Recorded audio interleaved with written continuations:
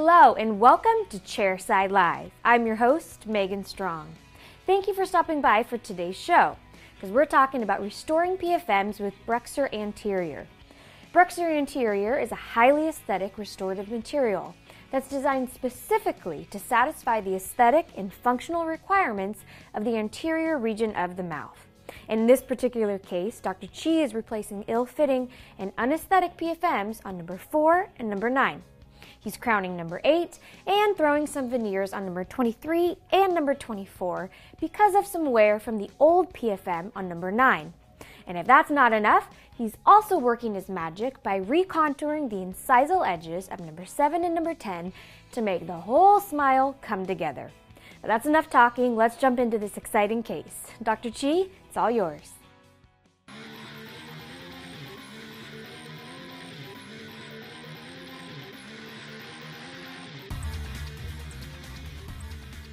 For today's case, we have a patient with a chief complaint of a somewhat unaesthetic crown on tooth number 9. As you can see, it is a bit high value and monochromatic, but considering when this was made, it was actually probably the most aesthetic option at the time. He told us that 46 years ago, he suffered a trauma to his maxillary left central, which was restored with this PFM. When we discuss bilayered restorations, we often see failures with the weaker veneered feldspathic porcelain, but without the compressive and shearing forces experienced in the posterior region, this PFM stood the test of time of nearly half a century, which is really amazing. While the restoration lasted quite some time, upon further inspection you can see one of the unfavorable characteristics of feldspathic porcelain in how it abraded the labial and incisal surfaces of the opposing central and lateral, and this is due to the inherent surface roughness on the porcelain. Our plan for the patient is to restore these teeth with the very strong and also aesthetic BruxZir Anterior material, and on number 8, since there's some discoloration, attrition, and erosion, we will also place a BruxZir Anterior crown to match that of number 9. Before any operative procedures begin, we elect to whiten the patient's teeth in hopes of achieving a shade A2, so we can match the new restorations to the rest of the natural dentition. We use the Boost in-office whitening kit by Ultradent, where it is a 40% concentration of hydrogen peroxide gel that is applied to the teeth for 20-minute intervals. For our patient, we went through 3 cycles for a total application time of an hour. Because the teeth may continue whitening for 12 to 24 hours after the bleaching treatment is completed, we wait a couple of days before the prep appointment. We begin our procedure with the removal of the existing PFMs. Here I'm using a razor carbide burr to cut through the crown on the buccal, lingual, and occlusal on number 4. And this just allows us to section it off. Once the depth cuts are made through the crown, I'll use a Christensen removal tool to remove the sections off. And here the distal side was a little bit more stubborn. I had to add another groove along the occlusal to section that a couple more times. Next comes the removal of the 46-year-old PFM on number 9, following a similar removal procedure with the razor carbide, easily cutting through both the porcelain and metal substructure. The original preparation was actually done really well, and it follows many of the modern-day guidelines for all ceramic preparations for reduction, taper, and internal roundness. I'm using a coarse round-ended tapered diamond to make some minor refinements and remove the remaining cement. For number 8, I aim to prepare it similarly to number 9. I used the same round-ended tapered diamond for all of the initial axial reduction. I like to prep the more difficult interproximal areas first and then blend into the facial and lingual surfaces. Since the tooth has a slight lingual inclination, I'm primarily reducing more along the cervical third on the facial to provide the recommended 1 millimeter reduction along these aspects. Now I'm using a football diamond to reduce the middle and incisal thirds of the lingual side and also to round over any sharp internal angles. For the gingival retraction, we are going to use a dual cord technique. I first start with a smaller size 000 and place that down into the sulcus, and that will help displace the tissues more apically, and also it helps some with moisture control as well. So I go ahead and place the 000 around number 8, number 9, all of the preparations, just so that I can also see more of the preparations as well. And since it's moving the tissues more apically, I can position the margins, especially on 8 and 9, the facial margins, a little bit subgingivally, so that way once the tissue rebounds, it can cover those margins up. On number 4, I will refine the preparation a little bit from the original prep, reducing the occlusal a little bit more to about 1.5 millimeters of reduction, and also rounding those internal angles, also using a football diamond. Once the gross reduction on the preps are completed with a coarse diamond, I use a similarly shaped round-ended tapered diamond burr and a fine variety, so that way I can go back and smooth off the preparations as much as possible. Once the preparations are completed, we will place the larger second cord for the dual cord technique, which helps displace the soft tissues away from the margins of the teeth. The goal is to have a nice moat around the tooth for our impression material to flow into.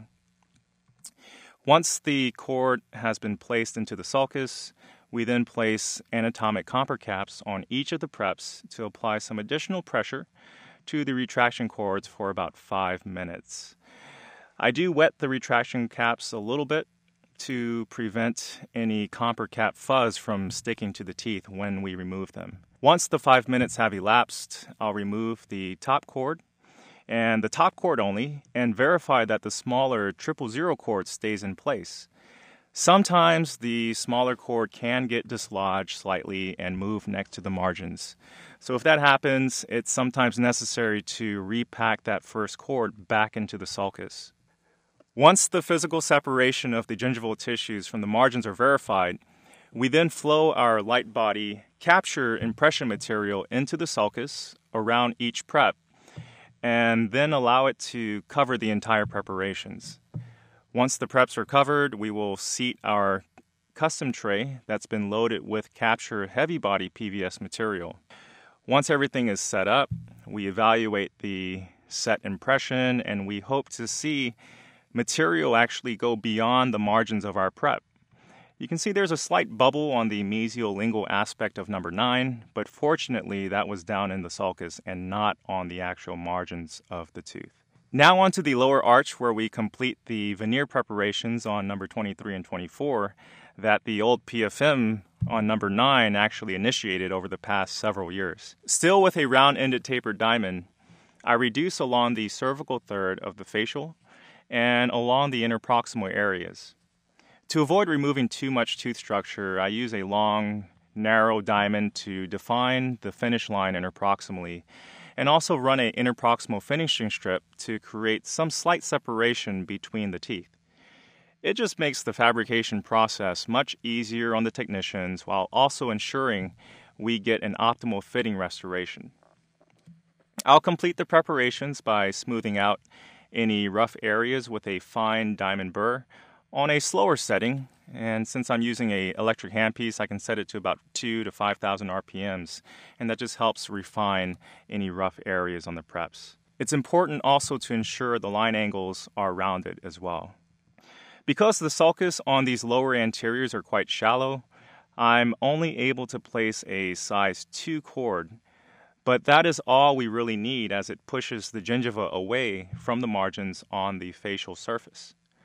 After about 5 minutes, I remove the cord and ensure that we can clearly see the gingival margins of the prep. Once the moisture is controlled, I'll then apply the light body capture material along the margins first, and then the rest of the preparations. Next, we'll seat the impression tray. Once the impressions are completed, we'll then apply some bite registration material over the preps. That way it helps ensure the lab can accurately mount these models to establish the proper occlusion for these restorations. Based off of our digital wax-up for these teeth during the planning process, we were able to have some Biotemp CAD shells fabricated to serve as our provisionals. Our assistant Will Schmidt is now relining the Biotemps with a bisacryl temp material that will both chemically and mechanically adapt to the internal surfaces of the Biotemp restorations. Once it's set, the excess flash is carefully removed with an acrylic burr down to the margins to ensure that we have a nice seal. The same relining procedure is done on the splinted Biotemp veneers for 23 and 24, and also the same on number 4. As you can see, for these aesthetic cases, Biotemps is certainly a great option as it gives you a really nice surface smoothness and luster, and all you really need to do is custom fit it by relining it onto your preparations. Now, a few days later, for the delivery of our restorations, Will goes ahead and removes the provisionals, and we ensure the preparation surfaces are nice and clean, using both a Cabotron and Profi cup with pumice to ensure that all of the temporary cement and possible contaminants are removed. I try an 8 and 9 to confirm the midline position initially, just to get an overall look, and then I'll try them in individually just to ensure that the margins are nice and closed and sealed and flush to the preparations. With these monolithic restorations, the margins really adapt extremely well to the preparations. To blend in better with our new restorations on 8 and 9, I do some incisal recontouring on the laterals with soft flex discs for a more youthful appearance. When number 8 is in position, there's a little bit of a space between 7 and 8 due to the rotation of number 7. To minimize this space, I decide to place a thin layer of composite on the mesial lingual area with Camouflage Universal A3. So following a standard bonding protocol with phosphoric acid, etch at 37% to condition the enamel surface, apply the bonding agent, and then light cure that bonding agent and carefully apply a very thin layer of the A3 Camouflage Universal Composite just to adapt that to the tooth surface on number 7. Once it's cured, I'll smooth and polish the surface with the soft flex discs. And now with number 8 back into position, we were able to successfully close the diastema that was present. When trying in 8 and 9, I continue making some minor adjustments along the laterals with the different soft flex discs until they flow well with the new crowns. We are now verifying the fit of the BruxZir Anterior veneers on number 23 and 24, and we check the interproximal contacts with some floss to ensure that they are fully seated, and these actually did not need any interproximal adjustments. After trying in all of the restorations and confirming their fit, we will prep the internal surfaces of the zirconia restorations for bonding. First, we clean the intaglio surfaces with IvaClean for 20 seconds. Zirconia has a very high affinity for phosphates, so IvaClean has a special formulation that helps remove any salivary phosphates that likely hitched a ride onto the restorations during the try-in. When using IvaClean, it will just ensure that we have a clean bonding surface. Once the restorations are cleaned out, we will then apply Monobond Plus, which acts as our zirconia primer coupling agent, which allows the resin cement to adhere to the zirconia surface. For the BruxZir Anterior veneers, we want to establish the highest bond possible, so I use a total etch technique on the preparations where we condition the preps with phosphoric acid and then a very light application of G5 desensitizer, and we scrub that slightly into the dentin, and we follow that with our bonding agent. In this case, we are using Avoclar's Adhes Universal, which has a unique pen dispenser that helps minimize waste. Using the brush tip applicator, ensure that the bonding agent is applied to the enamel surfaces and then is scrubbed really well into the dentin to ensure that the resin monomers can penetrate into the collagen matrix, and this ensures that we have a good hybrid layer formation. Gently air dry the bonding agent to thin it out, and we want to also ensure that any solvents that remain have evaporated. For the cement, we use VarierLink aesthetic resin in a neutral opacity. Once they're placed, we remove some of the excess with a microbrush and then tack cure along the restorations to aid in the removal of the gelled resin cement. Serrated interproximal finishing strips can also be helpful if some stubborn cement remains. Now we move on to the maxillary crowns, and we are going to bond these in as well. So we follow a similar sequence. Here I'm not going to total etch. We are going to use a self-adhesive resin cement. But I will apply a light layer of the G5 desensitizing agent and also a bonding agent and ensure that it's scrubbed really well into the dentin and all over the entire preparations. And of course, ensure that we air dry, thin it out, air dry, and that will ensure that the solvents within the bonding agent have been evaporated. The BruxZir Anterior material at 650 megapascals of flexural strength is certainly strong enough to allow for conventional cementation with a resin-modified glass ionomer, but I don't want the white and high-valued color of the RMGI to show through our now more translucent crowns. So I do opt to bond these in as well. So once they're placed, we go through a similar cleaning sequence. We will tack cure along the margins and remove any of the gelled cement that remains. We also bond in number 4, following a similar sequence, place the cement, and we remove some excess with a microbrush, tack cure, and then ensure that all of the interproximal cement has been removed as well. Once all of the cement has been cleaned out and the restorations are fully cured, we will check and verify the occlusion, and we do make some slight adjustments to the lingual surfaces of 8 and 9. The more translucent nature of the monolithic BruxZir Anterior restorations allowed us to greatly enhance our patient's aesthetics without compromising in strength. At 650 megapascals of flexural strength, BruxZir Anterior is extremely versatile in its use for both posterior and anterior applications. Thank you all so much for watching this case of the week, and we hope to see you back again for the next one. Back to you, Megan. Thank you for that, Dr. Chi. Well, that about wraps it up for this episode of Chairside Live. On behalf of everyone here at Gleiber Laboratories, thank you for watching, and I'll meet you right back here next time.